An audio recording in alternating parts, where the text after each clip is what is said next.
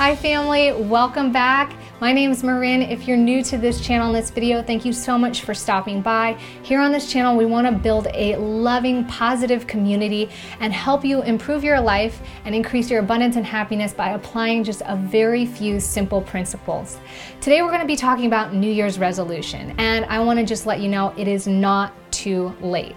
I want to teach you guys just a very, very simple way that I approach resolutions or things that I want to improve in my life and to follow through effectively with longevity. So the first thing I want you to do is take the time to think about just the top 3 things you want to improve in your life right now. If you have surface level things that come to your mind, ask yourself what that's going to bring to you. Is more money going to bring you more time in your life, more happiness, more freedom? Is losing weight going to make you feel more confident about yourself? Is that going to attract the lover of your dreams? Ask yourself exactly what you think those things are going to help improve in your life, and take the time to give me the top 3 things. After you've found the top 3 things, you want to start one at a time. If you're like me, my list is huge and it goes from every category, from family to relationships to personal and interpersonal, life, finances, money, travel goals, you name it. My list gets so big and it can be overwhelming not knowing where to start. And a lot of times we just put it down there like we're sending this list to Santa and hoping that by the end of the year he comes and delivers our wishes if we're good enough. But the truth is we have to take action, and that is the main thing in really making those New Year's resolutions. And I'm going to break this down really simple for you. So take the number 1 thing that you want more of or that you want improved in your life. That could be losing weight this year and feeling healthier, more positive, more energetic, alive, and abundant. Now let's go ahead and write down 5 to 6 options that is going to help you move forward towards those goals. So those 5 options might be get a personal trainer, work out regularly, change your diet, get a nutritionist, read a book, think of 2 or 3 new healthy meals a week and implement them. Whatever it is you decide to do, take the first 1 or 2 that resonates most with you, that feels most attainable or more doable, and put it to action right now. This week.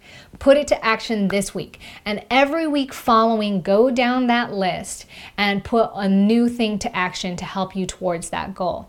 Don't move on to the next goal until you feel like you got this one down. I can promise you this works. I am somebody that not too long ago, it was really hard for me to just take care of myself, to think about going to bed on time, taking my supplements in the morning, eating healthy, and making sure that I brush my teeth both in the morning and the evening. It was like so stressful for me because I had 50,000 other things going on as a new mom and a business owner and trying to just make the most out of life. These simple things were really hard for me to remember. So I started one at a time, and I started first with my hygiene and making sure that I set a timer every morning and started a routine. Here is a magical key to making this work for the rest of your life.